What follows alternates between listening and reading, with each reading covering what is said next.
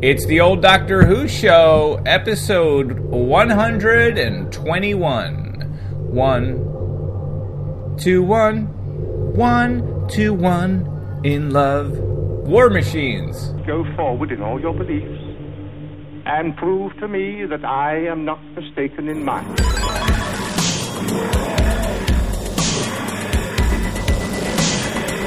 You couldn't control my mind before, and you certainly can't control it now. Would you like a joke, dear? The TARDIS, when working properly, is capable of many amazing things. Reverse the polarity of the neutron flows, and the TARDIS will be free of the force field. Well, the TARDIS is more than a machine. It's ability, like a person, you see. The resulting reaction is Friday. Are you ready? Welcome back to the old Doctor Who show, your classic Doctor Who podcast, brought to you in tri-weekly installments. Once Really again, we shaking it are up. back in the bedazzled saddle of the trusty old pony, Shetland pony, just in time for Christmas.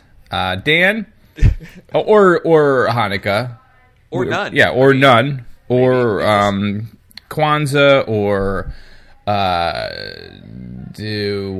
Diwali. Am I Yeah, pronouncing that correct? Yeah. Thank you, Dan. How are you, Dan? I'm great. Do you need a shovel, or are you good? You're out? All right. I'm you're out. fine. Okay. I wasn't shoveling myself. No, if that was burying yourself. probably You're for the burying. pony that's unfortunately been passed away for several years. Yeah, thanks for bringing it up. Well, you started it. Hey, Eric. I'm doing great. Last time we talked, Yeah, we tell did me a about little it. bit of we Tell me about it, Dan. neglected to discuss probably the most pressing issue of our day. That would be that film Dune. Dune. Oh, Hey? wow. That's not bad. I didn't draw these. These are my daughter. My daughter drew these for me I for kinda my birthday here, a little birthday celebration. We've got the Paul Atreides. You can't see this. It's an audio but I podcast. can. Go ahead. You can, actually, I can't even see it because Yeah, you blurred your Dan background, was but- getting to the fact that last time we did a show, Dan, being Dan and being on top of things, was reviewing Dune. And Sure. me being me, I thought we reviewed Dune. And I think it's because I said to you, oh, we got to do a dedicated Yes. Dune review podcast that I wanted Which to we do did almost instantly. And it never happened. But in my head, goodness. You're we welcome, did folks. it. And it was great. It was very entertaining. So we didn't talk about Dune. Although I guess you talked about Dune, right? And I just sort of just You sort just of blew kinda- it off. It was kind of strange.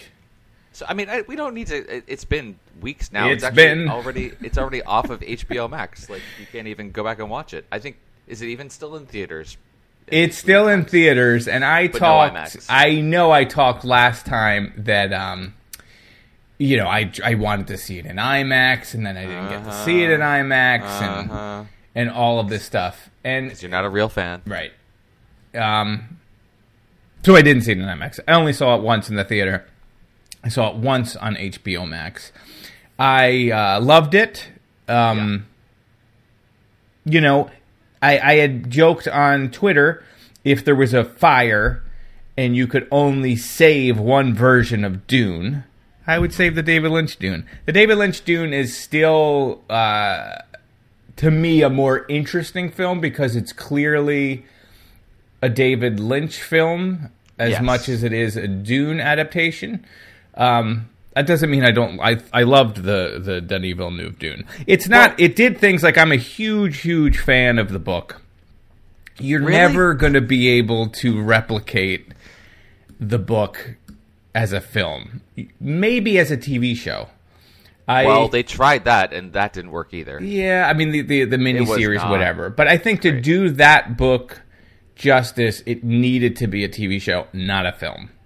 Because when you're constructing a film, you're thinking about how long someone's got to sit in a seat in one setting, and you can't get what the book does so well is like that omniscient narrator, because you literally, Herbert is so good at putting you in the head of every single character, so you get all you know how everyone within the universe perceives the universe.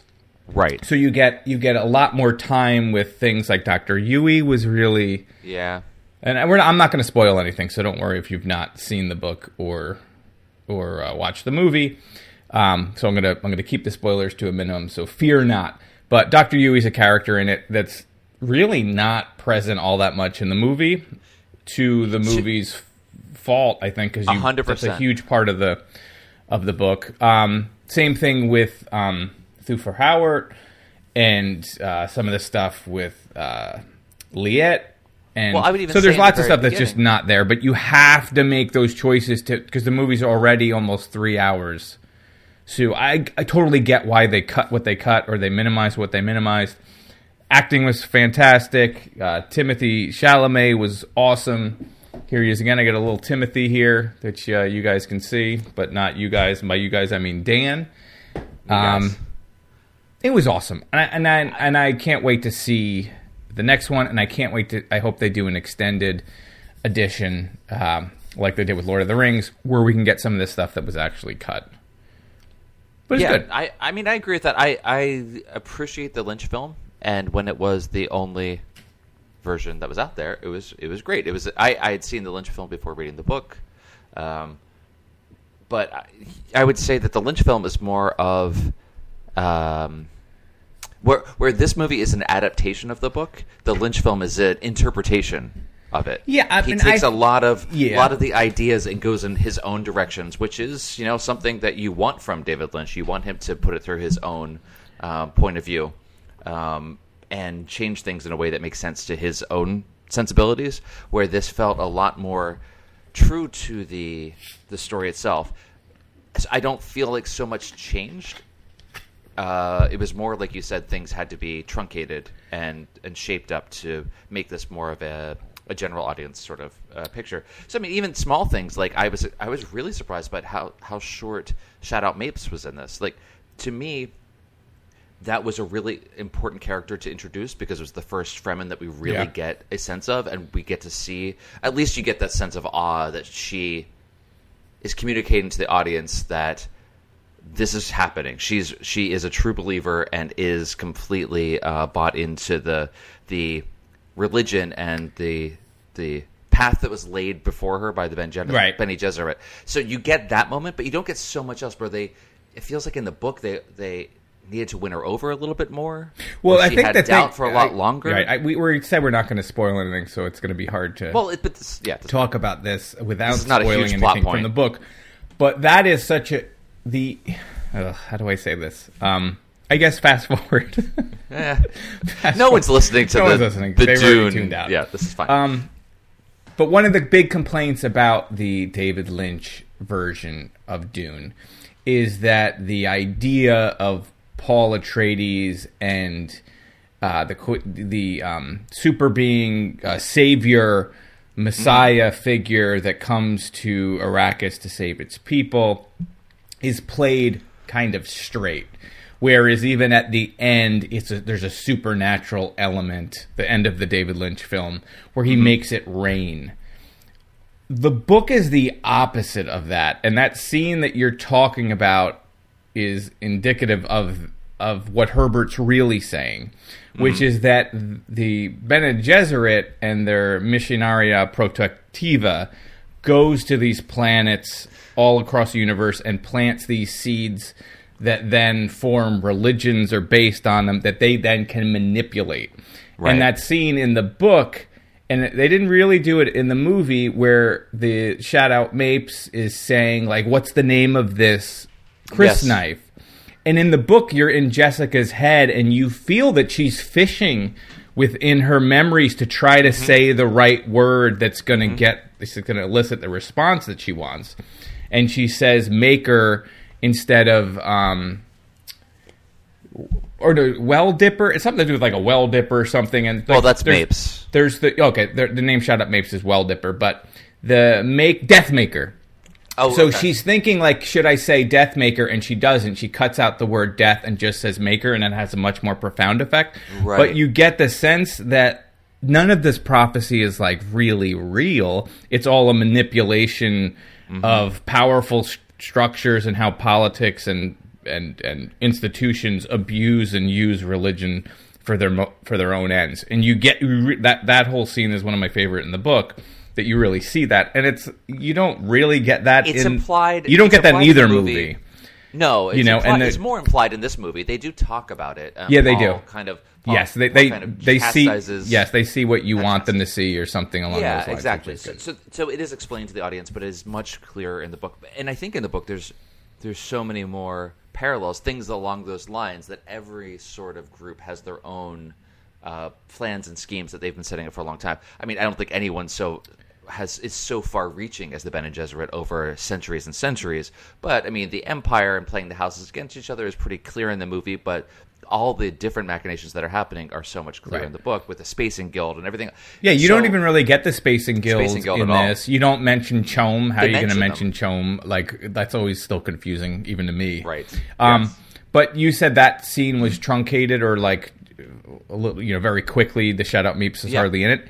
The entire time that they're on Arrakis before whatever happens, is super short in the... Super short. Like, you don't even get a sense... Like, in the book, there's the whole dinner party scene, and you get a sense of, like... Oh, and the them garden, too. Their equipment... The garden room in the palace, which I think is such a... Oh, yeah. It's not important, but it's such an interesting characterization. They only really talk about... Of course, it's obvious how important water is to people, but in the book, it is every other thought is about water. So the only thing you get in this, you get the palm trees, which was watering the palm trees, which was a slightly different thing, a different take on it. And you obviously the still suits and things like that. But in the book, having the garden room that was specifically built for Lady Jessica, and how Mapes felt about it, and the waste of perceived waste of water. It's just it is. I really expected that oppression of the need for water to be more present in the movie, like it is in the book, and it just didn't feel that way. It actually kind of went the other way and played up the beauty of Dune, which you get from the Fremen talking about especially Chani. I always say Chani. Did they say Chani in the movie? In my head, it's Chani. I think it's Chani. After reading it, anyway, one of those things where you pronounce it and whatever. Yeah, depending on what version you're seeing is how people. Well, it's just what I've always heard in my head whenever I say it. But like Chani talking about like the sands at sunrise and say So they play up that side of it, which does come into the book later. But I think that came up much more when Paul is in the desert and finally gets to the settlements. Anyway, just slightly different. Slightly different. But again, it's like always like choices. Like we talk about the scene with the watering of the palm trees. The palm trees. The palm trees are in the book, from what I remember.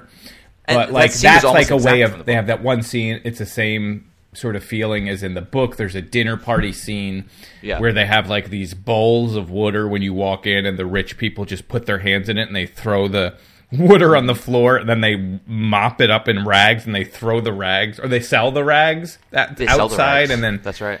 Whatever. She's like, we're going to do away with this tradition, but there's all this stuff about tradition. But then everything that depends on top of that. It's livelihoods. It's so much, and I do miss that part of it. Yeah, and you don't get Count Fenring. You don't get any of that stuff that happens, and whatever. Read the book is what we're saying. Well, yeah, basically. And enjoy the movie. The movie. It's beautiful. It's so beautiful. The cinematography is so beautiful. The scale of the buildings, of the ships, the built world around them felt real. It felt like it was in the future, but such a warped future. They don't really talk so much about the thinking machines. They do a little bit, and they really kind of... No, they don't talk about the mentats. I mean, they kind of talk about what they are, why they are. But they don't really get into why that's so important, and why it's so important that Paul is this blend of kind of Bene Gesserit and mentat training. Yeah, they skip over that he's trained to be a mentat.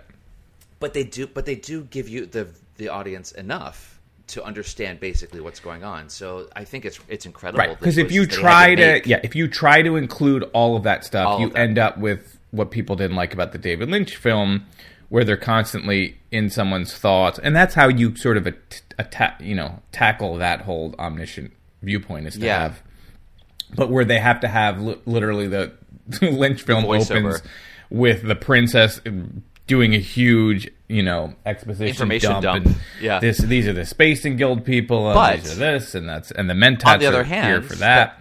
that is kind of true to the book in a way.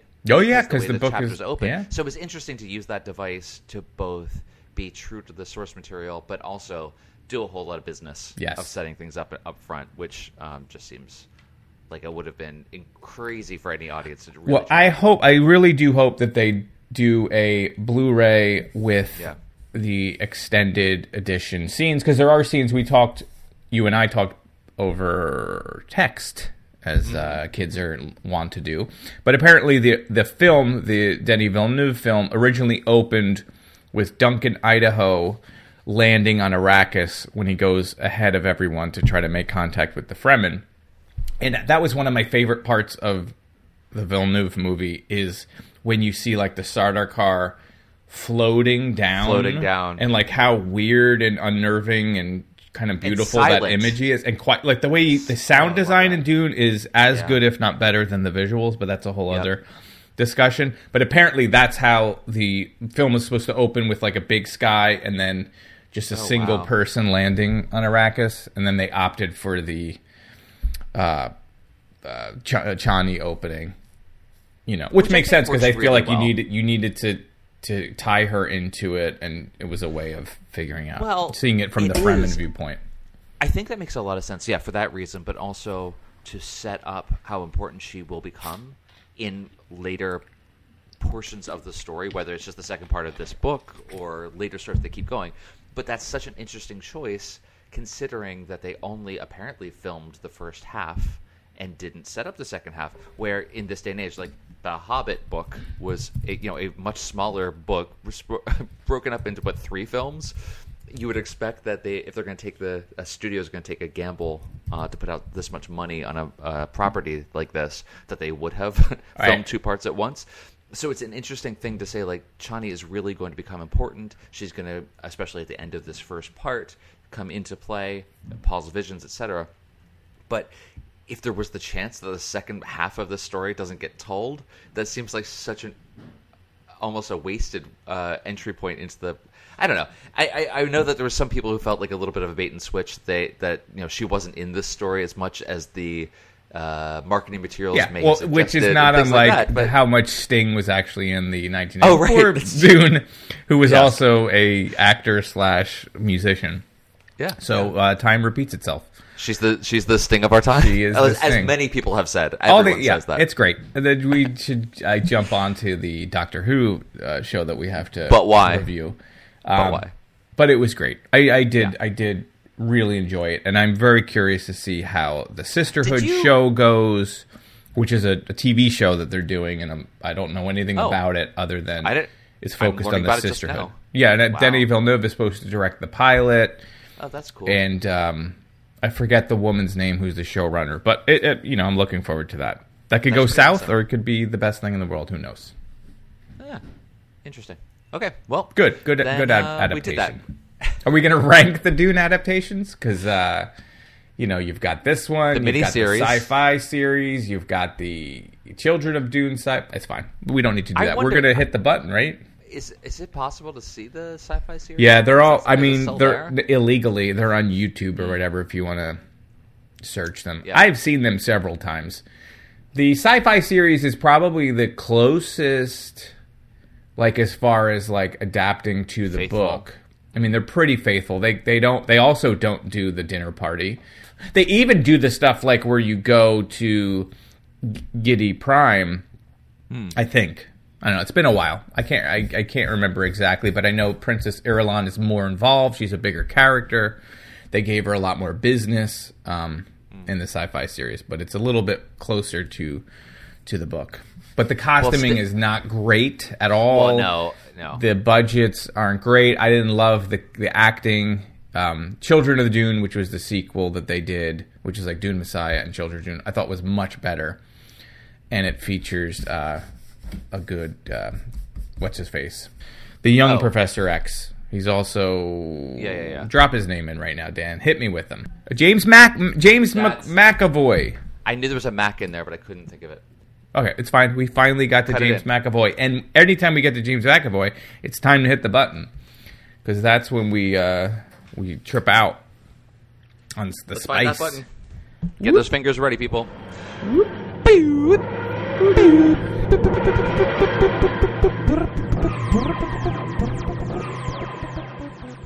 Where's your friend then? Can't see her anywhere. I don't know. Surely she wouldn't have left without a word to us. I shouldn't think so. She seemed a nice bird. Friendly. We're not stuck up like you, Duchess. Look, don't call me Duchess. I'm worried about Dodo. I'm supposed to be looking after her, you know, showing her around. You, that's a laugh. Well, it is our night for surprises. What do you want in here? Oh, it's the doctor. Do you know him? He's Dodo's boss. He looks like that disc jockey. I find you both here. Well, I hope Dodo and yourself have enjoyed yourselves. Yes, thank you. Have one on the house, Doctor. It isn't every day we get the over 20s in this place. Dig your fat gear. Fab Gear. Who's your friend? He's not exactly a friend. I've just met him. His name is Ben. Ben, the doctor. Yes, how do you Hello, do, sir. my boy? I don't see Dodo about. I'm afraid she's gone. She's gone? Gone where, Charles? Well, she came to answer the phone about half an hour ago, and we haven't seen her since. All right, this is Dan. Dan, this Eric. is... I lost my thing that I had open for just this reason. This is The War Machines. This is the 9th and final serial from the 3rd season. This is from 1966. This is lucky number 3 as far as our seasons go. It was written by Ian Stewart Black. How could you forget that from those titles? Yep. And directed by Michael Ferguson, Mickey Ferg. Old Mickey Ferg is behind the camera on this one. The TARDIS and its inhabitants, the Doctor, What is this again? Doctor, and someone named Dodo arrive and get to meet a fancy computer called Wotan and the professor of Brett who created it. And you find out this computer is so fancy it's going to be hooked directly to the White House. It's going to be hooked directly to the Royal Navy. Space is involved with Cape Kennedy. Everybody's all about this new fancy computer. But a computer goes crazy. And so we have to go to a nightclub and we have to meet Polly and we have to meet a very depressed Navy man. And some stuff happens. Dan, what did you think of this William Hartnell story? Getting a lot of feedback in my headphones, so I hope you guys don't hear that. I hear a little static, too. What did you think There you of go. the War Machines? Dan? I was going to give you a second if you wanted to try to fix your static. Is it still going for you? Well, just a little. Just don't move or breathe. It's gone, Perfect. Just don't move. Okay. Okay. Oh, what did I think of the story? what'd Well, you first think of of all, it? so, just so we don't get thousands and thousands of emails and death threats. Uh-huh. Apparently, this is the 10th story.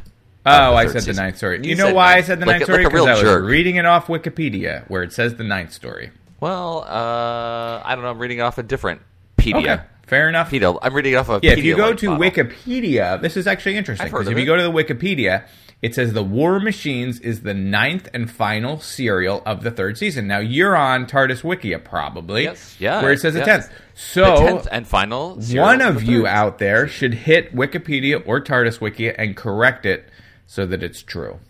Put it on both of them. Just say 9th or 10th. Yep, and On when both you of need them. to, Cite something? say what source, use our show. Link it to Doctor Who. Link show. to the old Doctor Who show. That's we very get interesting. a crazy amount of traffic to our shows from Wikipedia. Interesting. So, great. Anyway, Eric, what did I think of this? What did you think of this show? I really enjoyed this story. All right. It's- Okay. I really. What is it? You passed out? Is it a lie that you enjoyed the show? No, I'm sorry. I don't know why. It was just funny to me that you sent me an image of the Wikipedia article. Just so you don't think I'm crazy. No, I totally think you're crazy, but not because of that. That had nothing to do with it. Okay, sorry. What did I think of this story? I absolutely enjoyed this story. I thought it was a lot of fun. There's some, the whole. We'll come to Dodo a little bit later. The disappearance of Dodo, but overall the characters are great. I really enjoyed this performance by Hartnell. Yeah, he's a good Hartnell. Of the Doctor. There's some weird things that we'll come later, like some things that feel a little out of character for the Doctor that we've seen to this point and the Doctor that he kind of becomes later. Again, it's a little hard for us. Always the caveat, they're watching these stories out of order. We're watching them now chronologically, but not necessarily back to back. So, anyway. But it was a lot of fun. I like the overall concept of this computer that's going to try to take over the world in order to improve it. So it has its own sort of its own internal logic based on the inputs that it has, and then it comes to the conclusions that humans can't be trusted, and let's take over the world, and they'll be our little slaves.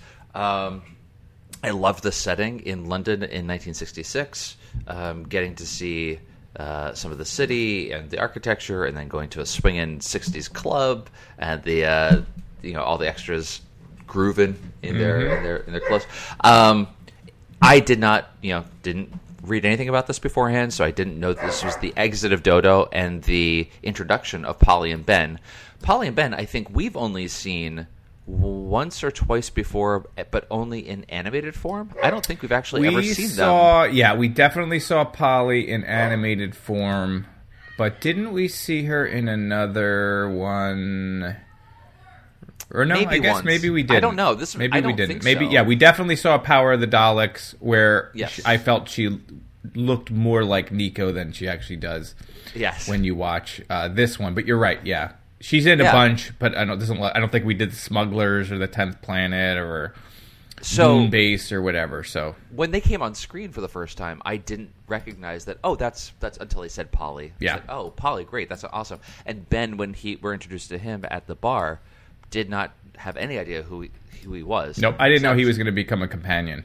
Not at all. No. I was just like, who is this bummed out guy at the bar where everyone's like, that guy's bumming everyone out. Go talk to him.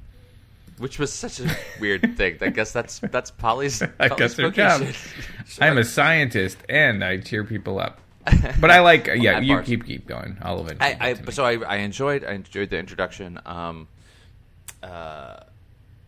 They both were characters that had a fair amount to do. Poor Polly getting hypnotized. That was her whole introduction to this. Was just already automatically becoming a baddie against her will. But she still had had a lot to do. Had that moment of breakthrough when she lets Ben get free from the warehouse. Blah, blah, blah. Anyway, so that was a lot of fun. And it moved the pacing. I thought was really pretty good. Over 4 parts here, we got a lot of action. The cliffhangers were pretty good. So, moving through the whole thing, I thought it was a lot of fun. Eric, what's your bottom line on this? I didn't really like this one, Dan. So I'm unlike you. I thought it was kind of boring, to be honest. I felt like I liked the first episode of the 4-parter. I liked Polly. I liked Ben. I loved the Inferno Club. I love the idea of AI going crazy. I'm always a fan of the body snatcher who's possessed kind of thing with the sound, and we get that. This is not the first story where in Doctor Who a computer will take over your mind with sound. But after that, I was just sort of bored. I feel like the machines, the designs of the machines themselves were pretty bad.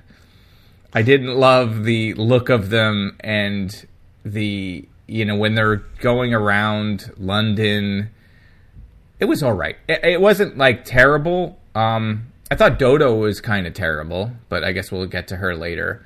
Yeah. She didn't. We'd only seen her, I think, in the Gunfighter, so I didn't. The first time I saw her, I was like, "Who is this person?" Yeah. Were we supposed to? Because again, I don't remember what.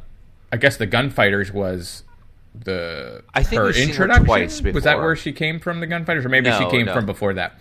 But I don't have any kind of relationship with her, and I felt like her personality was super bland, and then all the weirdness. I guess we might as well talk about it.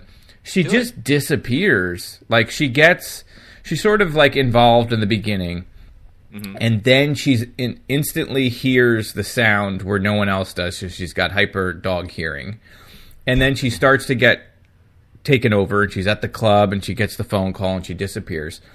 And then I guess she gets cured, right? And then goes to lie down for like 48 hours. They take her away you never to see her again. Sir Charles's Sir Charles country house. Yeah, Anyway, it's weird. Like, and I understand. I've already like seen comments come in on Twitter. That's a thing. Nobody knows what happened because all of a sudden she leaves the show off screen, and you just hear from Polly, who's like, "Oh yeah, she said to say she's hanging out with her friends." Huh? Okay, whatever. Yeah. So that was weird, but I feel like I would like to know what's going on in the real world that led to that. Other than apparently her contract ended midway through. I don't know why. It was just why weird. They wouldn't extend it just to finish the story, or if there was some acrimonious something or other. Right. So I don't know how much that knowledge played into her performance in the story, because like you said, we haven't really seen her much before, so I don't know if this was a typical performance for her. But I think some of the work she was doing in the first story and in the Inferno Club before she gets the phone call, I thought that was actually it was fun and interesting, and I kind of liked the character there. But then she kind of goes into that mind control thing, and it was even more leaden than the other characters, and just felt like, I don't know, maybe she was dragging her feet towards the exit. Yeah, and like she's written in a way that like you feel like she's going to be so much more important because she's the last. Like there's 3 of them that are possessed by this computer, and she's the last one that comes in. And there's that shot where she's standing in the front and they're behind her, and it's like, okay, well she's going to be more involved. Central, and then all of a sudden she's cured and disappears. Yeah, fine, it's fine. I liked the bartender at the Inferno Club too. I thought she was Kitty? good. Friends with Polly.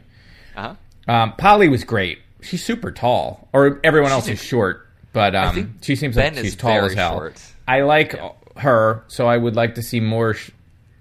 I guess we're not. Maybe we're actually not going to see more stories with her. But she was interesting, and I did like the Navy dude, Brett. No, what's his name? Ben. But I don't know. I mean, other than that, I just felt a little bit bored. Even though, like, as I say it, like, I thought Hartnell was pretty good all around. He was like very likable, I felt. And it just felt like, I don't know. It just felt very like middle of the road. I would like to know, and maybe I missed it, who is the disc jockey the Doctor looks like? That they make mention. Is that like someone famous? That's someone watching it would know who they meant? I was expecting the disc jockey to come and do a switcheroo or something. Like I think it was Wolfman Jack. No, I don't know either. It is mentioned on the TARDIS Wikia because I was looking to see if they had an explanation. Did they say why? They did not. They just mentioned that it was said, but not who that was referencing. So. Please write in. Let us know. And why does Polly get blamed for the creepy dude at the club? They're like, that guy's being a weirdo creep. And then I think Ben, is his name Ben? I'm going to keep calling him by a different name. Ben is like, why'd you lead him on? Remember, she's getting blamed just for being Polly. Thought that was a little weird. The guy that starts a fight with Ben. Yeah. It's fine. I don't know. I told you when I finished watching it, I was like, I feel like I'll have nothing to say about it. Because I can't, like, the acting was good. The story was serviceable. It didn't, like, I didn't really connect with it or it didn't move me in a way. And I feel like I just don't have anything to say about it. Well, then I'll take it over from here. You can just close off your computer. I can talk more about Dune. Do you want to talk more? Okay. A couple of things. Title sequence was brilliant. Yes. I love the title sequence. I loved the title sequence. I wish we had more of those title sequences. Go on. Why did you like it so much? It was just different. Like the way that they broke. It was very artistic. The war machines, like all of that stuff with the numbering, and it felt like a computer printout or something. Mm-hmm. Like it was on. The form matched the content. I thought it was great. It was good stuff. Yeah. And the typeface and all that. Everything sort of worked. Mm-hmm. So good on you, art director, whoever came up with that. Nicely done. Yeah, and I felt like the first episode was really the strongest for me because it was like, oh, this cool title sequence. Oh, we're in the Inferno. Oh, it's Polly Setting and the up swinging kind of 60s energy coming on. And then after that, it just sort of was downhill. Yeah, no, I would agree with that. I think that was definitely the strongest episode. Like you said, you get all those elements to it. You get Wotan is starting to become. You're starting to see what the threat is. It starts speaking. But there were some interesting things. I think. So So saying that I like this story, I did. I enjoyed it. I can definitely see what you're saying. There are some very slow parts. The testing of the war machines in the warehouse, even just any of the warehouse scenes where they're unpacking boxes for about 20 minutes. Yes. Okay, that we did not need that. Or just demonstrating the arm chop and it's just like, okay. It took forever. I didn't mind the design of the war machines themselves, but they were cut-rate Daleks. I actually expected the Daleks to be part of this. I expected because they are referenced at the beginning. They didn't come at some point make an appearance. Because the Doctor even says to Dodo in one of the first scenes, he mentions something in passing about the Daleks and realizes, oh, you've never met them, and I hope you never will. Which felt like Chekhov's gun. That of course you're going to see them at the end of the story, but that never happened. Instead, you get these war machines that were kind of cut-rate Daleks in a way. They had the same sort of. The Dalek gun always reminds me of a paint roller. Yes. So you just want to put a paint roller right over it. Just do the wall; it'd be perfect. So that was it. It's like a cut rate version of that. One thing I hate, is calling the Doctor Doctor Who. I wanted to talk about that. Stand that. No, I love that. And I want it because so angry. There's so many people that I've seen, and not anymore, but when Twitter first came around, where people would just shame people if they refer to Doctor Who as Doctor Who and be like, the name is the Doctor. But it's no, here, you would see Doctor Who in the title sequences all the time. Right. But here, he's literally, the computer's I'm looking for Doctor Who, get me Doctor Who, what's the number of Doctor Who? And I'm like, you know what, Doctor Who's a cool name. I'm all for Doctor Who. You hate Doctor Who. You don't want your I absolutely can't stand it. I think it kind of breaks the whole idea of the name of the show. I get annoyed when... It is the mystery. Yeah, I get annoyed when Stephen Moffat would constantly make that joke. Where it would be Doctor Who, and then in the form of a question, and you're winking at the camera. But Doctor Who as a name always felt cool to me. That's me. Can't stand it. Makes me angry. But anyway. What's up with the computer? Now, I was trying to what's the computer's motivation to wipe out humanity? Just because humanity is imperfect? Yes, it can't progress any further. So right, so it's the end. My dog. The thing I liked about the computer was it knew what TARDIS meant. Yeah, and so they didn't really explain how. But it's oh, okay, well maybe it has access to all this information. The Doctor's been on Earth before, therefore it's able to somehow scrub through all of the data and maybe piece it together. But that felt like another misdirect to me. I thought it was because it was an alien or something. The Daleks were behind it. Oh, right. And they knew. So I was like, oh man, it is going to be the Daleks, which I wouldn't have wanted. I'm glad that didn't happen, but that's exactly what I thought was going to happen. So very glad that we didn't go down the Dalek rabbit hole, which always seems to be, especially in Modern Who, seems to be yeah, it's the end of the season. We're going to throw in some... Anyway, so I'm glad that didn't happen. What year did we say this was? This 66. was 66, right? 66 is the setting, and it was also broadcast in 66. So right, and then and 2001 is 68 or 69, right, the film. I'm trying to think, sure. Even though this is so commonplace now, AI taking over, killing humans, we're not good enough. This has got to be one of the first... I mean, maybe Isaac Asimov or whatever has... Exactly what I was going to say. That feels like Heinlein or Asimov or something like that, but it definitely is... But it's one of the first, shows or... Yeah. Sure. So in that sense, it's pretty ahead of its time, I guess. Yeah. I thought that the performances even of a lot of the supporting characters was very good. I especially like Crimmins, who is they called him the little electronics guy. I thought he was great, especially during those scenes that they each got to do when they got the thought control conversion, and they were like kind of had to do the kind of physical work of like almost like a Steve Martin in All of Me. Was that right? Yeah, where it's like one leg's getting pulled away to the other direction, and it's a lot of physical business that had to happen there. I thought that was all really fun and interesting. You have Wotan is planning to form this mass distributed computing network across the world. You saw that the White House is going to get connected. Yeah. Yeah. They have that chart. That chart with all of somebody had to print out those little cards and put them up there. So I looked that up because I wasn't sure. Like, 66 is a lot later in computer history than I tend to think about. So much happened much earlier in the 50s. So computer networking was an idea that came about in the 50s. So it's not something they invented or were far ahead of themselves on that. But that was interesting too, that it was all kind of phone based and modem based back then. So it felt like a lot of the sound effects sounded like old school modems, and I don't know if that's actually what they were sampling, but to me it was very reminiscent of that. Mm-hmm. So like the computer would call someone and take over their brain, and it was like a dial-up modem sound. So I don't know if that's actually accurate to the time, but I really appreciated that.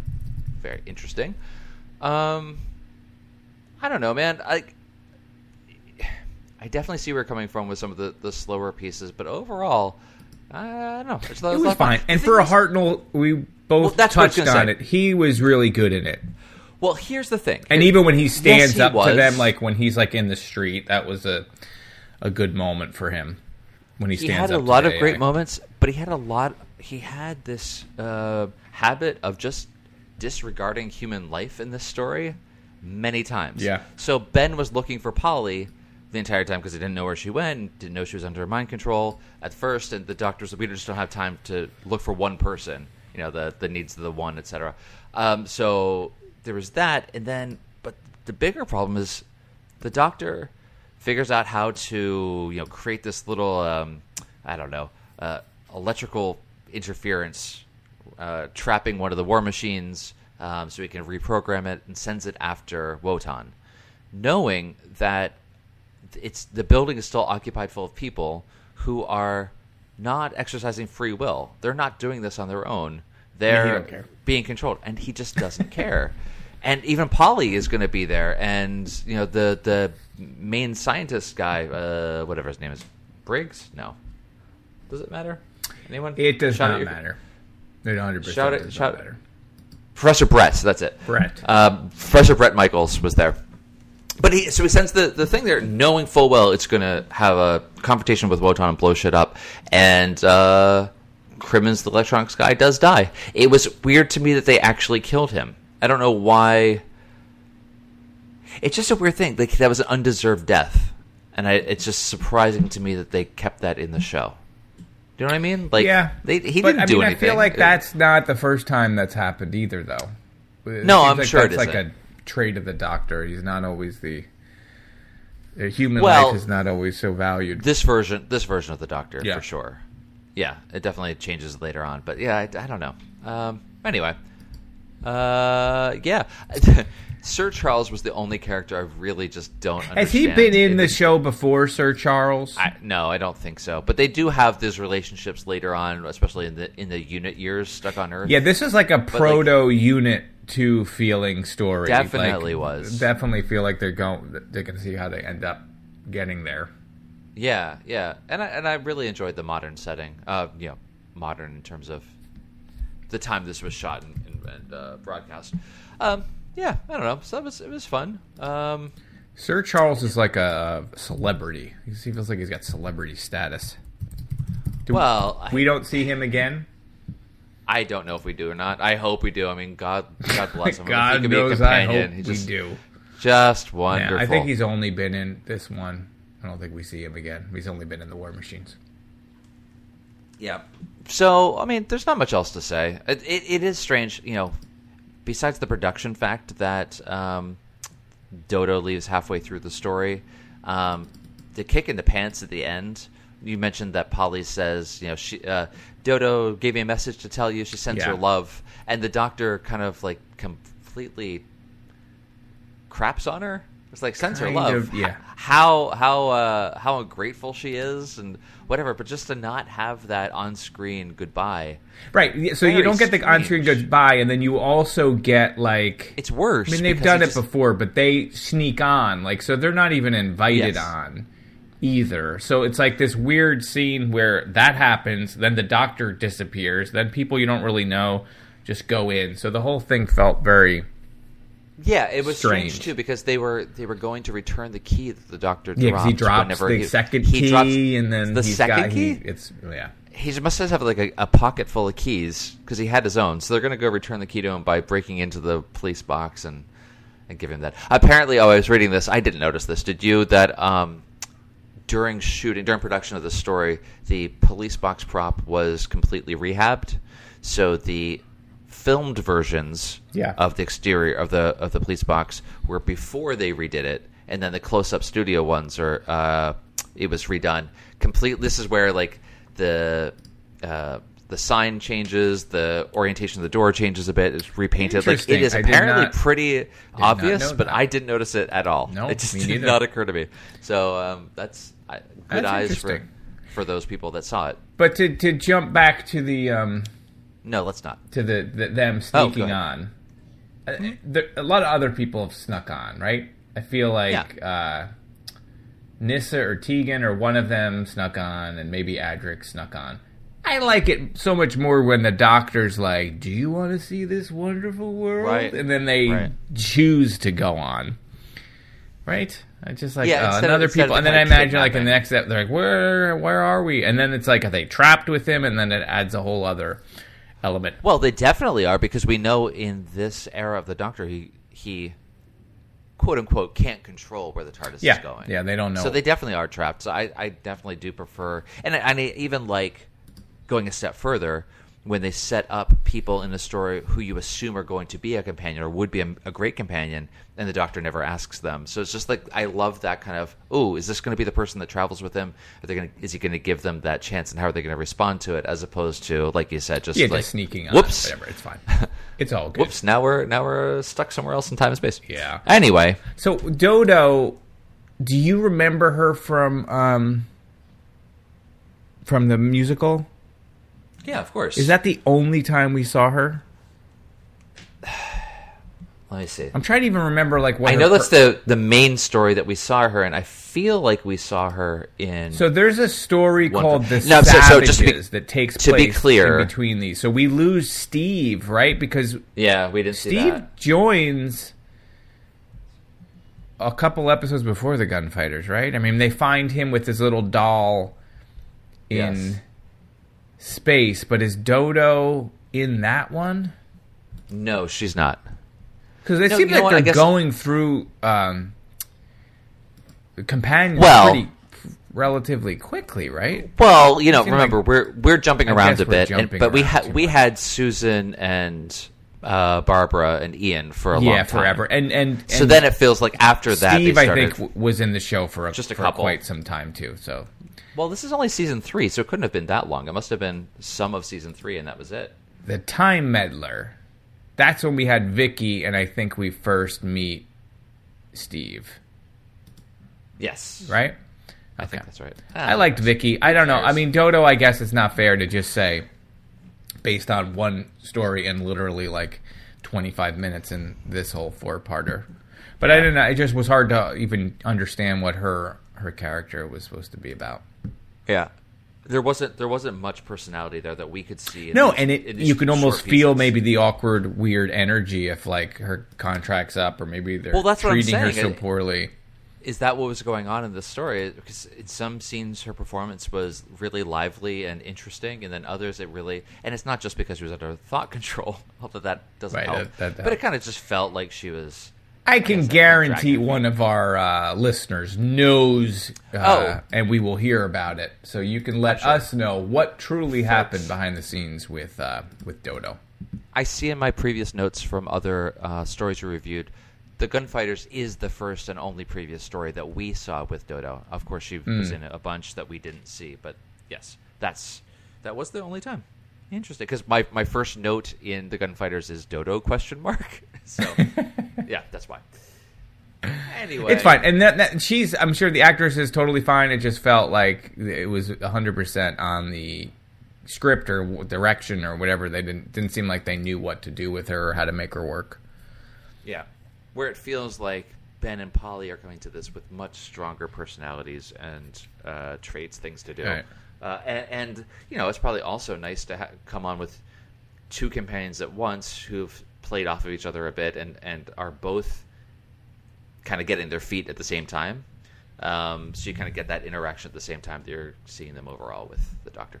Anyway, good stuff. It was, like you said, a fine story. I rate it slightly higher than you, and especially grading on the early Hartnell curve, I think this is one of the better ones for me. We know what we thought of it, but what did our listeners think of it, Dean? What a segue. Yep. Segue.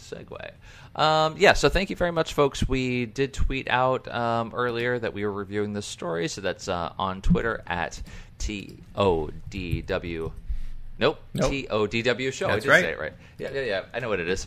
So thank you for getting back to us. There's a bit of a conversation there. Look at me vamping as I get to it. Okay. While you're doing that sound, didn't someone send us a way that we can read international reviews? Or did I hallucinate that?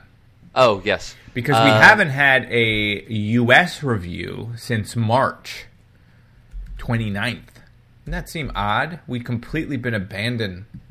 I've abandoned my child. We've been abandoned by our U.S. Brothers and sisters. Interesting. Yes, there is a way to do that. But you can get your other stuff. Okay. Hang on. I'm sorry for the editing you're probably going to have to do. That I hope you're going to do around this. Cause I'm not editing anything. I'm leaving all of this in so you people know how painful it all can be. Okay. So thank you so much for giving us feedback on Twitter. Let's see. We got a reply from Homeschooled Film School. Says, gotta wonder if the actress playing Dodo just quit on them in the middle of the show. It's like she's there at the beginning, then you just don't see her anymore, and somebody says she will be staying behind. I mean, yeah. So basically, like we talked about, apparently she did just leave halfway through, and I just don't, I don't like that. Not only do we not get to have the on-screen send-off, but that it was so negative that the Doctor was just like, well, screw her. Yeah. Ungrateful little brat. And then she walks off. So I wonder, if that was written towards the actress. I don't know. It's a very that's like possible, I guess. Like, was it horrible, that though. dark? I hope not. But we don't know. So if you guys know, clearly they did. Yeah. They had some producer or something must have had an issue with the actress, because what a horrible. They could have done anything. They could have had a dramatic. They could have made her exit a pivotal part of the plot, which would have made it even the show more interesting. Or I was reading something else. Someone else has kind of suggested, why didn't they just film her goodbye when they were filming the other exterior shots of her outside the TARDIS? I mean, they could have done something. Yeah, they could have. It's like they didn't want to. And it wouldn't have been extra days of shooting. Like, it just could have been done. But they just maybe, I feel like there's something deeper going on there. There's more to it, Dan. Matthew Pittard says, Jackie Lane, who played Dodo, had talked about her role a couple of times, but her leaving the show remains a little bit of a mystery. Enjoyable, but honestly, the crazy whispering of Wotan drives me nuts. Yeah, it's a slow talk, whisper, bad guy voices. We'll never escape it. And over distorted, and it wasn't fun. It goes on to say, worst companion exit, very close to it. It definitely feels like the worst one. I mean, it's the worst one to me is just because it's the saddest is Sarah Jane. That will always be the saddest. Yeah, it's a very sad image. This was the most dismissive, for sure. Definitely. March Payne says, really enjoyed the introduction of Polly and Ben, as they felt very much characters of the period. I agree with that. But felt bad for Dodo just being dumped halfway through the story. With Stephen having just left as well in the previous story, it feels like they were clearing the decks somewhat. Yeah, and that totally makes sense. I mean, you have two companions being replaced almost immediately by two other companions. Yeah, very strange. Jason Thompson says, I believe her contract ended at episode 2, but it's still strange they didn't. Oh, this is where I read this. It's still strange they didn't record a farewell scene with her outside the TARDIS when they did the pre-filming for the bit. When they arrive and are hanging the out of order sign on the front of the TARDIS. Yep. Yeah, so that's exactly right, Jason. Sorry, I quoted you without knowing where I was remembering reading that. But that's a great point. They really could have, if the production staff, writers, etc., cared about the character and the actress, they could have written something and still worked around the fact that she wasn't going to be paid for the 2 more episodes. That's right. To be in it. So this. I wonder how deep this goes. Jason Thompson goes on to say, totally random little detail, but I love that the sign saying out of order is the same font as the episode titles and credits for most of this era. Though not for this one, obviously, because as you mentioned, they changed it to kind of that computer font. But it is the same same sans serif font that they use throughout the regular titles, which is nice. He says a couple more tweets here. Thank you, Jason, for helping us fill up some time here. It benefits from being watched as part of a marathon. If you watch the whole of the Hartnell era up to this point first, the totally different style of the Doctor getting involved in a contemporary setting in the story really stands out. Unfortunately, another thing that we miss watching these stories kind of jumping around a little bit. But we do, get to see some evolution of this Doctor. And lastly says... It's so weird because 3 stories prior... He was getting dental work in the 1800s. Yeah. Right? Yeah, that's true. And then you end up here. It's a little bit mixed. Jason Thompson finally says in the last tweet, regarding... Dodo? No, I don't know. No. Oh. Okay. Sorry, jumping back, he's actually replying to a previous tweet about Dodo leaving leaving, and they didn't film kind of a goodbye. Okay. Says, which is what they did for Michael Craze and Annika Willis in the Faceless ones. They both get abducted and don't appear after episode 2 when their contracts finish, but they had recorded their farewell in the pre-filming in the airport so they could appear in part 6. So that's fascinating. Okay, so maybe even they were planned on doing that, and just they didn't get around to it, and therefore I liked more of the conspiratorial mind. Yeah, they me just too. Didn't care and didn't want her to. Didn't matter. Let's see. Paul Paranoid says this might be the only time the TARDIS's disguise serves any purpose whatsoever. And I do like that they do. They have the policeman walk by. Yes, we didn't talk about that. That's He's cute. I have to put the sign on because they'll try to use it, and you get the guy in the background actually trying to go in. Yeah, I mean, we don't really get into the contemporaneous time period in this show very much. I think the last time you and I saw one was Barbara and Ian leaving, and for them, it was even 2 years in the future for them. Yeah, running through the streets and stuff. That was interesting. Yeah, yes, but yeah, that's right. I forgot about the slideshow montage of them frolicking.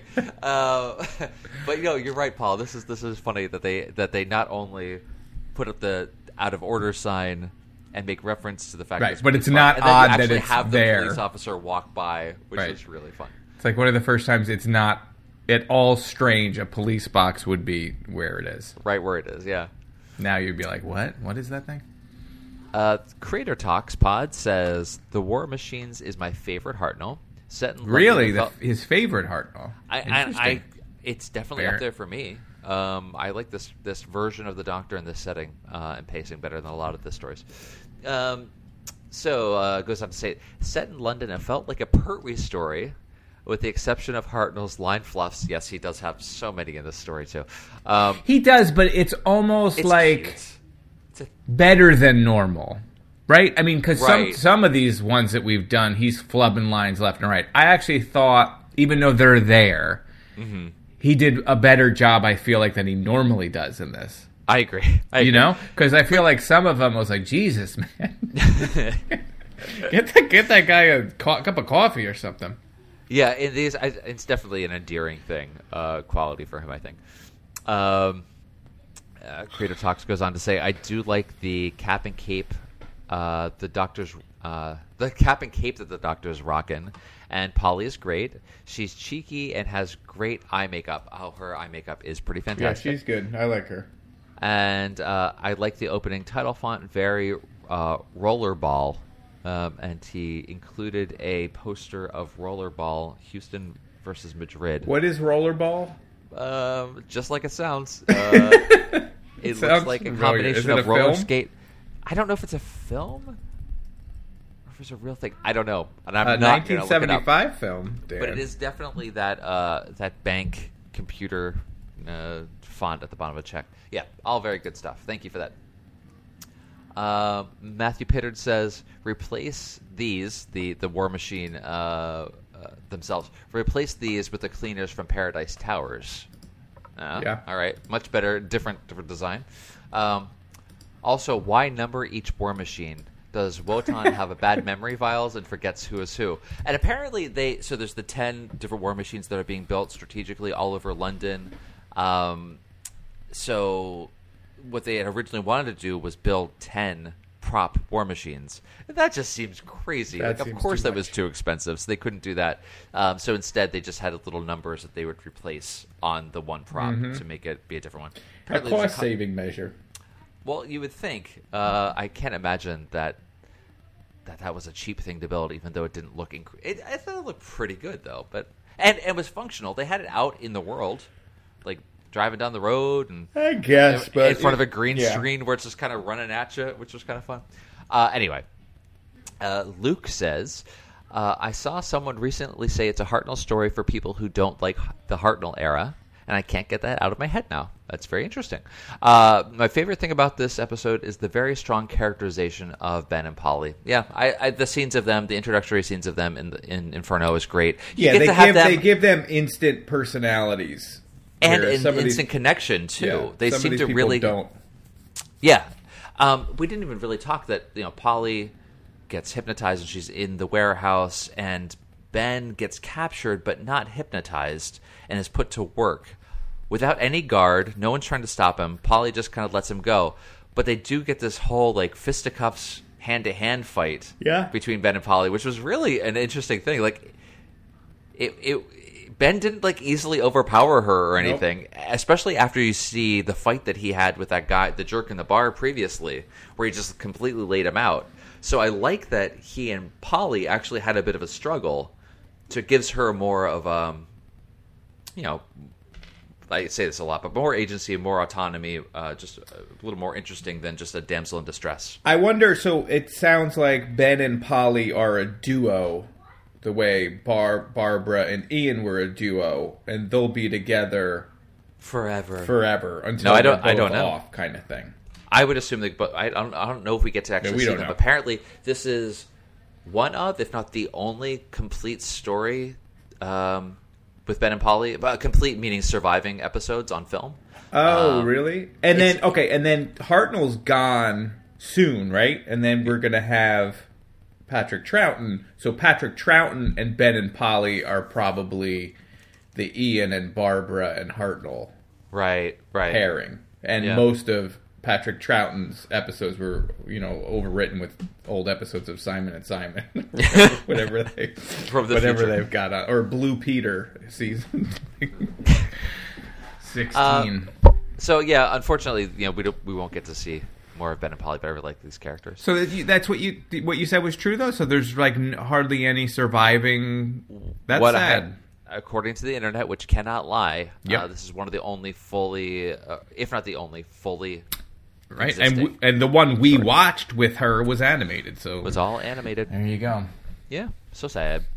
Let's see. The Doctor on Twitter says this story is a very clear precedent of what would end up being the era of the Third Doctor. So someone else saying this was a Hartnell story for people who don't like the Hartnell era. Someone else saying this felt like so there's two different people saying this felt like a Pertwee story, and I could definitely see that. Like we said, this kind of sets up, presages the whole unit being stuck on Earth thing. Mm-hmm. Maybe this is where they got those ideas from, that they knew that it could work. And lastly, a few tweets from our friend Misfit Scully says, "Hi guys, really enjoy the War Machines. Director Michael Ferguson only recently died. This shows off the post office tower beautifully. Awesome architecture. I must, for us watching it 50 years later, I don't know the significance of that building, but it looked so cool. So I can imagine that's a really iconic tower, especially at the time. And to use that as the setting for the show must have been really cool for the people contemporaneously there. Scully goes on to say, the War Machines director, Michael Ferguson, was sort of the first Dalek. He was an assistant floor manager on The Dead Planet, the first episode of the first Dalek story. And he held a plunger in view at Barbara at the end of the episode cliffhanger. That's awesome. Still one of the best endings. Agreed. That's an iconic cliffhanger. Yeah. I love that. And that he goes on to become a director is really cool. Lastly, they say, I know you don't do ads, but I need views for my blog. Uh-oh. Got sucked into a plug here. Plugs are fine. We'll plug I want to beat 2020's total of 2,712. Currently need 330 to achieve this. The blog is at misfitsmidlifecrisis.com. Yeah, head on over there. And it always mentions the pod on it. Oh, well, a reciprocal. It's like one of those blog rolls from back in the early days. The old blog roll. WordPress, so 2005. misfitsmidlifecrisis.com. If you can do this, it's not a problem. Of course. Yes, it's cheeky, but we don't care. That's great. Yeah, if you have a podcast or a blog or something, and you're a listener of the show, or you're putting some kind of album, any creative endeavor, you can let us know about it. We'll plug it. I'm all for plugging people's hard work creatively. I'm all for plugging people. Hey now. So thank you so much. Hey, did you see, totally unrelated, but did you see Hawkeye? Because I didn't. Not yet. I wanted to. Good, bad? I have not. I have not watched it yet. I like Kate Bishop in the comics. I don't like Jeremy Renner all that much as Hawkeye. So I'm interested to see the transition. Well, I love the Matt Fraction, David Aja, I think I'm pronouncing his name correctly, comic book. And from what I could tell from the trailer, it seems heavily influenced by that run. That's cool. So anyway, go on. We don't. I do like when they use. I like when they very clearly use specific source material and kind of put their own spin on it to fit into the MCU. Yeah, I mean enough that the logo is taken from the design of the thing. So yeah, that's awesome. I like when they do that as long as they pay the people that made the thing that they're basing it on, which I don't think they always do. So that's I didn't think about that. Yeah. Why? I hope that's the case too. Look at you, thinking about the important things. So thank you again. If you want to tweet at us, that's at TODW Show on Twitters. But if you want, you can also send us an email. That's the old Doctor Who Show at gmail.com. We got some emails. We got an email. Didn't we have more tweets, or you did all the tweets? That's all the tweets that I see. Oh, there were a couple threads, and it's hard to read threads on about this because it's just a little bit of back and forth. But if you want to follow all that, just look. I know we definitely got some good emails, so I guess jump onto the emails. Look at this here. This is an email from Conrad, Hair of the Hound on Twitter. Says, Dear Eric and Dan, happy Thanksgiving, you beautiful people. Oh, thank you. Loving the reviews. Eric discovering the gunfighters via the medium of edibles was a highlight. True story. It is funny that you can remember it so clearly. He says, I think you'll enjoy the War Machines. Lots to say, but we have to talk about those crazy kids from the Inferno Club, especially Polly and Ben. The most successful youth culture sidekicks in Who, and easily the cutest and coolest. Agree with that. They definitely felt like real people. Yeah, they were cool, but it's interesting because you're basically saying, Dan, like, all that stuff's gone. So how are people getting to know them if you can't watch them? Well, I know that a lot of people are into those. Just so the audio recordings still exist, and they'll do what are they called, the telesnaps or whatever. So you get like stills from the shows. Okay. So I'm sure there's like reconstructions of some of these things, and that's not to say that entire stories are gone. What I meant to say is this is the only complete story. Gotcha. So there may be some that have one or two missing. Yeah, fair enough. Keep going. I will. Thank you. And stop. Go. Stop. Poor Dan had to deal with me for 7 years just going, no, stop, hold on, stop, go. I hope I'm pronouncing the actress's name correctly, but the actress playing Polly, Anarchy Willis. Okay. I hope that's right. Sure. Is a genuine groovy chick then and now. I met her once and was ecstatic when she actually said "far out." Oh, that is the coolest thing I've ever heard. Check out these amazing pics of her in swinging Carnaby Street and the cover of 60s Film Mag. We'll add these to the show page. These are pretty awesome. Really, really cool. What a dynamite lady. Love it.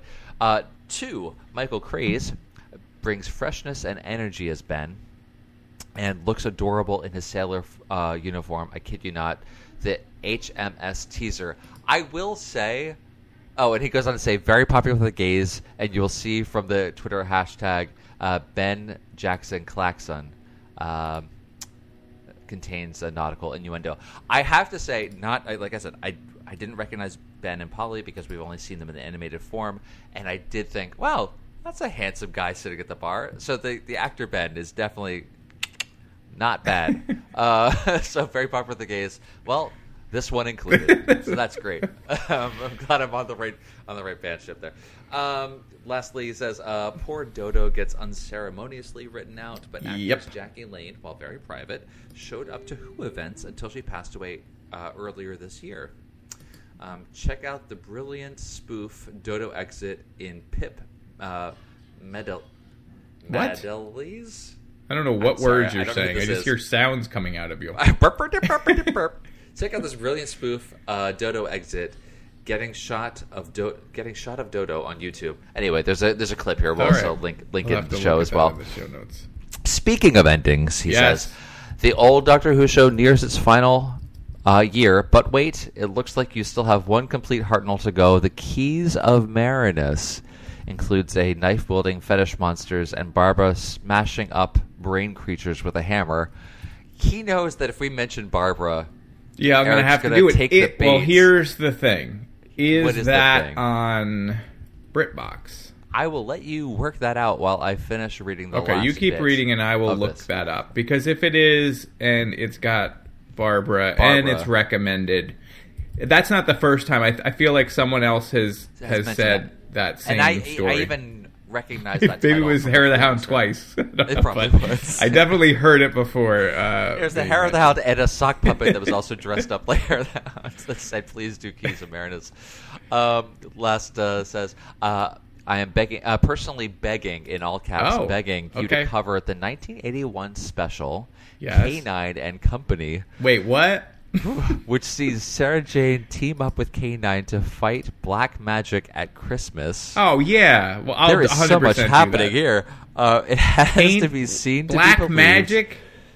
It is crying out for a Dan and Eric live review with festive drinking. This is actually a very nice idea. I don't think we'll be able to do it for this Christmas, but maybe we'll do it in this winter time. If you feel like switching things up, Eric. Well, maybe we could do it for this Christmas, Dan. What's it called?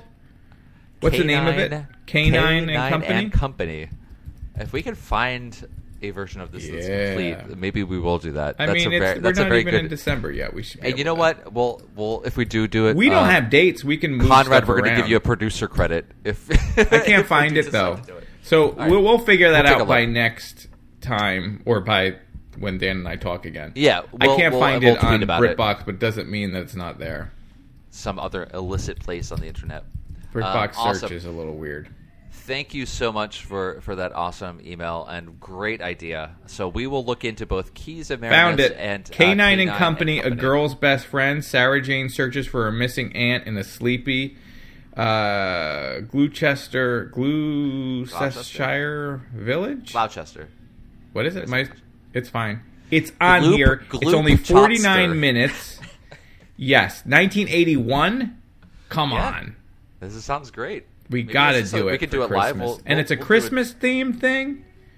So we'll get our eggnog, we'll get our our mulled wine, we'll get our edibles, and we'll do it live.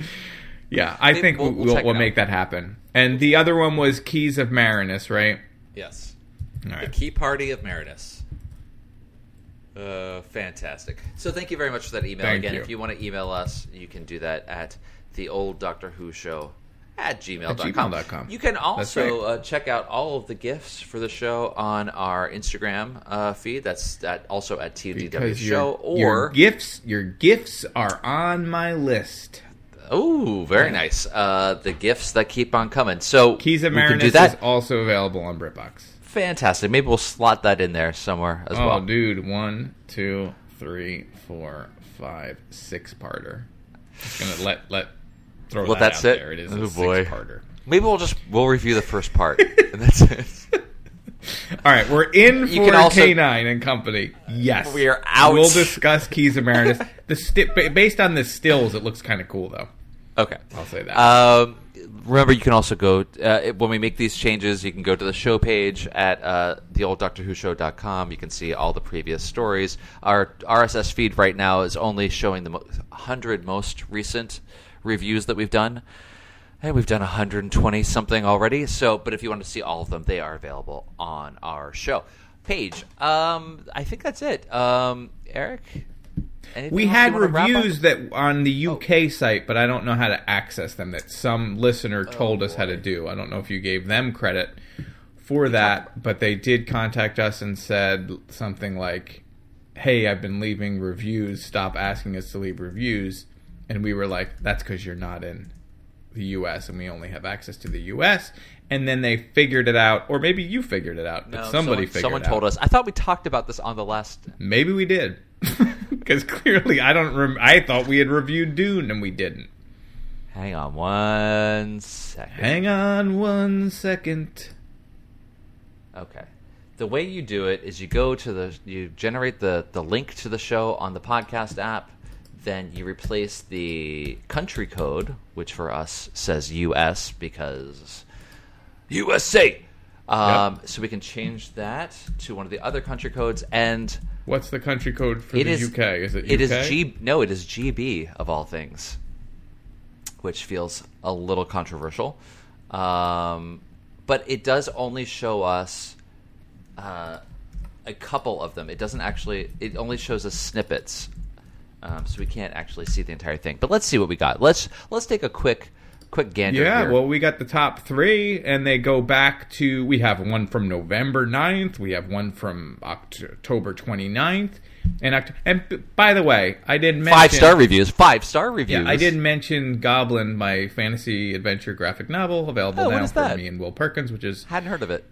doing very well in the UK, and that is 100% thanks to the fine listeners on this show. So I'm Hey. not surprised to see such great reviews. It's holiday gift giving time. Oh my god, it's What a holiday great gift giving time. thing. If you know someone that likes graphic novels, you should throw it out. And it actually was on sale Throw it up. in the UK. I don't know if it's still on sale, but if you check the Amazon.co.uk site, the last time I looked, they had it discounted. So why not pick it up right now? That's awesome. Yeah. So speaking of those reviews, though, we do Yeah, have give it- three 5-star reviews. This one from Harry Whitley that says "amazing" is the title of the review. I can't argue with that. No, it's a good covers it. They say, "I don't know how I've only just found this podcast, but I'm so glad I did. Great podcast, personable hosts, and great content. Keep up the good work." Thank you, Harry. Harry, can't complain about that one. Another 5-star review from October. Callum 12 ACN says, "Superb podcast. Again, you guys are the smartest podcast listeners in the world. I don't write many reviews, but I had to for this podcast. Been listening on and off for a couple of years now, and always find myself coming back. By no means the most knowledgeable about the show. We never pretend. I like when to- people feel the need to point that part out. we make no bones. These about it. guys There's no are pretense. not quote unquote smart. No. It's almost as though we've They never don't have even seen Doctor the show Who before. smarts. No. We're more street smart. Yeah. So they by no means the most knowledgeable of the show. Can't argue with that. But the chemistry and the humor between these two hosts more than makes up for that. So thank you. Can't argue with that. And lastly, the last review here is novel length. But I'll suffice it to say, Helena gave us a 5-star review. I think I'm guessing they would have given us 6 stars. If they could Thank have. you.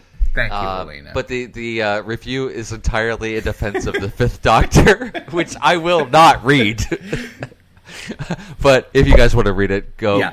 We got a little bit. Hello there, and thank you for this podcast and all the hard work, the work that goes into making it. Dan, remember our promise, we have to read it. I have very much enjoyed listening to your discussion of Classic Who. After listening to the majority of episodes now, I would like to offer a defense of the Fifth Doctor.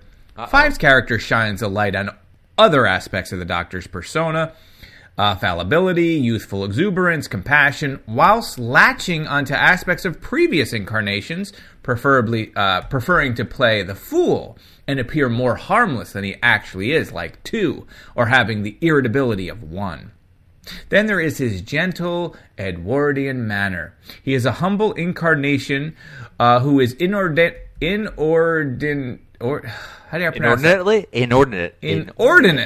intelligent. We did it. But doesn't like to flaunt it. And in fact, is almost too insecure to do so.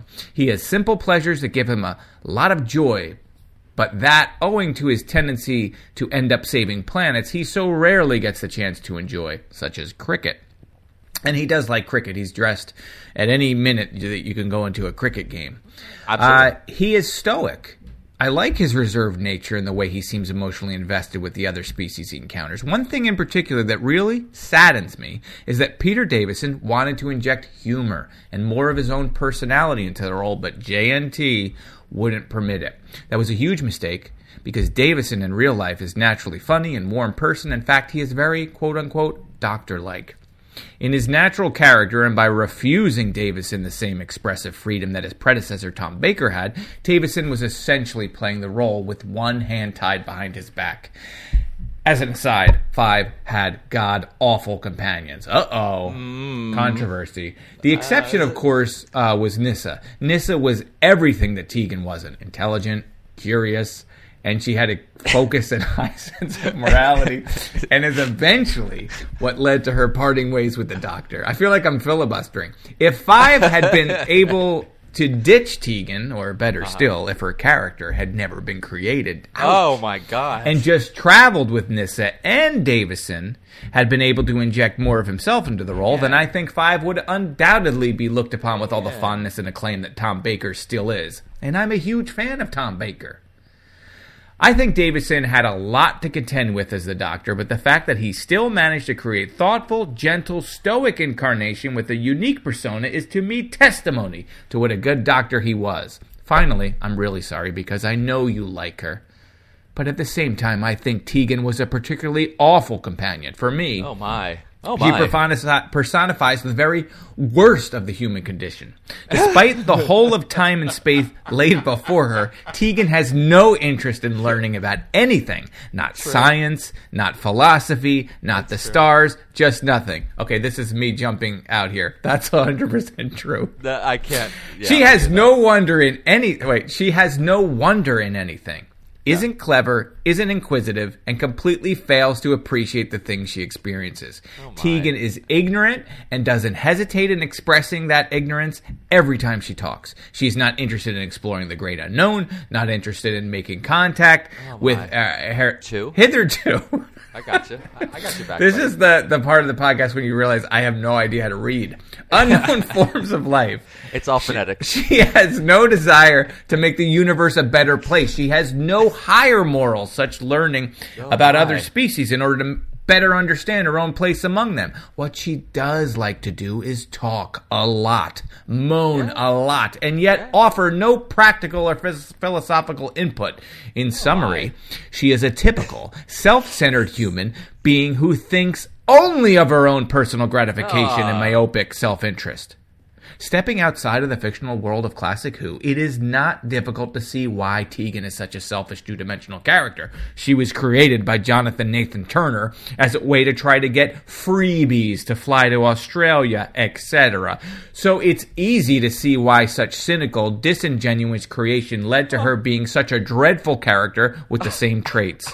One also has to consider that JNT was, to my mind, a terrible showrunner.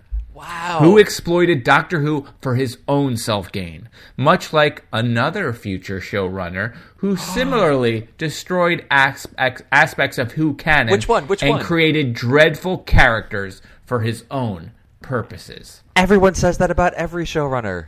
Whew. First off, that was an amazing defense of the Fifth Doctor. Sure. So bravo for writing us that. Yeah, I wonder who is being referred to at the end. Is that a dig at a modern showrunner, which I would think maybe, or is it a dig at some other showrunner that came within the classic series? No one knows. You decide. No one can yourself. know. It's impossible to know. It's impossible to know. And once you know, it kills the mystery. So it's better not knowing. Come up with your own theories. I could tell, not a fan of JNT, but nor am I. So I think I would agree with you on that. I still like Tegan. I don't know what it is about Tegan. I don't know if it's the accent. I don't know if it's the fashion sense. But you're not wrong. She's not wrong in the points that she's making here. Eric, are you still there? Right? I mean, all of that is true.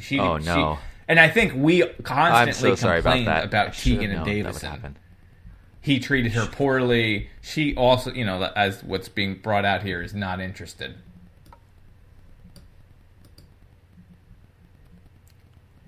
Did we talk so much we broke? No, you're fine. You're fine. Keep what you had. That was my bad. Okay, so that's all. I just want, as an excellent point, I still like Tegan, even though you make a great case. And I felt like Davison was very mean to Tegan throughout his run, which is why I'm not such a huge fan of him. But it's something to think about. Next time I watch a Peter Davison story, I personally will keep an open mind. I cannot speak for my better half, Dan, over there. I don't know what he's going to say. Here's what I'll say. When anyone gets down on the Fifth Doctor, I will just remind them that there is the Sixth Doctor. That's all. Yeah, he's better than Colin Baker. I mean, you can't. If there was a defense of Colin Baker on this I would story, do a I'd be defense upset. of Colin Baker. Get out of here! I don't want to hear. Listen to the big audio stuff. No. Some of my favorite. Okay. All right. That made me like Colin Baker. Well, I don't like the way that he was portrayed in the show. Anyway, no, his episodes are not good. Eric, this is a bonanza for you. I know this is not exactly Christmas time, so we're a little early here, but I do have a few more reviews if you'd like them. How'd you get more reviews? I went to other English-speaking links here, and we never looked at Australia. Throw them out. So I can't. I need a break after reading. I'll just do the ones from this year. 2 more 5-star reviews coming from Australia. Oh, thank you, Australia. Reviews overall. Folks. Thank you so much. Everyone else has already stopped listening to the show because it's really just for you. No, you had to listen to that. That was very well written. That was good. I think that was a good, well-written defense of the Fifth Doctor. And yes. I'm not kidding. We have to read whatever you write. We will read them. So if you want to sneak in your erotic poetry, I'm going to have to read it. And we'll do character voices. If you want to give a breakdown of the characters, we'll do a little rehearsal beforehand. 5-star review from JWPM in May of this year. Okay. Fantastic podcast for fans of the classic series. Indeed. Brilliant podcast to listen to for those short journeys to work, etc. The lads don't take themselves or the series too seriously. Feels like a compliment, but at the same time, is it?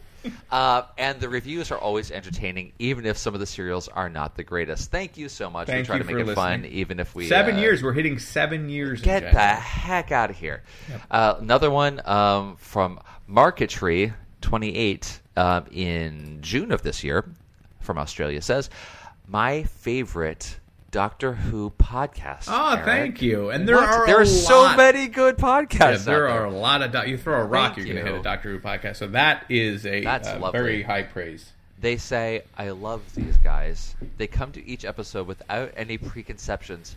I'm editorializing, and without having done any research. They go through the plot in some detail and give their own honest opinions. They're also very funny. Aw. Thank you so much for that. So Australia is now on our list of favorite countries, so we appreciate that. We can also look at Canada. Other people call it Canada. Yes. There's nothing super recent, but there's three podcast reviews that I'm able to see here. So Merce Chapel says, oh no, Dr. Super says, Dr. Super? Merce Chapel is the title of this. Okay. I don't know what that means. These guys have a great back and forth and get a kick out of every show. It is refreshing to have fans who clearly really enjoy the show but haven't lost the fact that you don't need your compendium at your bedside to add your piece to the conversation. Very true. Being from Canada, I also enjoy the stories about bear attacks and walking in the woods. Thanks, fellas. Hey, we've had more sightings recently. I'll save that for another show. Border City Andy says, this helps.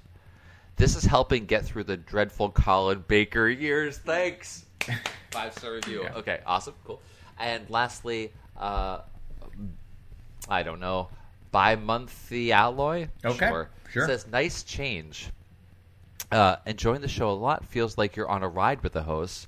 I'm really only a second Doctor fan, but enjoyed listening to fun discussions of the other Doctor's episodes. Definitely give a listen if you're a Doctor Who fan. Thank you. I think I will give a listen to this show. But that's, I think, all. Yeah, that's all that we got. So, but that's great. Now, that system that you just did, so is it easy now for us to read international reviews so we could start doing that? At least we can see the most recent ones, so we'll see if they updated. So if you're in one of those far-flung regions that also happen to speak English, because that's just going to make it much easier for us, I'm not going to try to read our Lithuanian reviews, although I hope there are some. Please do so, and we will read them aloud next time. And we will read all of the text. Poetry or not. Yep, and in other news, be sure to watch The Monster of Peladon. So this is a return to the Peladon storyline. The Monster this is a of John Peloton. Pertwee story, which we had done. We had done a Curse of Peladon already. So this is now Monster of Peladon. So this is, I guess, the sequel to that with John Pertwee as our next story. So when is that one going to drop in the podcast? I don't know, folks. It's 3 weeks from Wednesday. So where does that? Oh, should we not do it and then That's what I'm wondering. Okay. I think, folks, go ahead. No, ride the Monster of Peloton. Let's do it. Let's mix it up. Let's not ride that Peloton. Oh my God! So many kids were killed by the Peloton that it affected the stock. Babies were just getting. Dan, do you want to do the Canine and Company next? That would be the 28th of December recording. No, I'm lying. I think it's the 19th. Episode before Christmas. It's the episode before Christmas. It would drop the Christmas week. Yes. Let's do it. And things are rough. Are we going to do it live? It's only an hour. Are we going to do it live, Eric? We could do it live on Twitter. We could do it live on Twitter. Do it on Twitter Spaces. Okay. Is that what it's called? Here's what we're going to... Yes, that's what it's called. Eric and I will figure out the details because that's what show hosts are for. Yes. But we will give you ample notice. Monster Peladon post. Yeah. But we're going to take Hair of the Hound suggestion here. We're going to do a live show. We're going to do Sarah Jane's story. Yeah. It's going to be lovely. We'll do it live. We'll have some drinks. Yep. We'll make it festive. I love it. All right. Because otherwise, if we ended up doing Monster Peladon, Christmas would come and go, and it would go. But let's just commit to it now. It's committed, and it's actually easier for us because it's only an hour. So much easier. And then we're entering the new. Do we have an episode before the end of the year? No, that would be it. Okay, so then we start the year off with the Monster of Peladon, and we are, unless we decide to do that Keys of Marinus. Otherwise, it's just going to be Tom Baker and Pertwee. Back to back. We'll figure that out. We'll let you know what we're doing for Keys of Marinus. Great idea.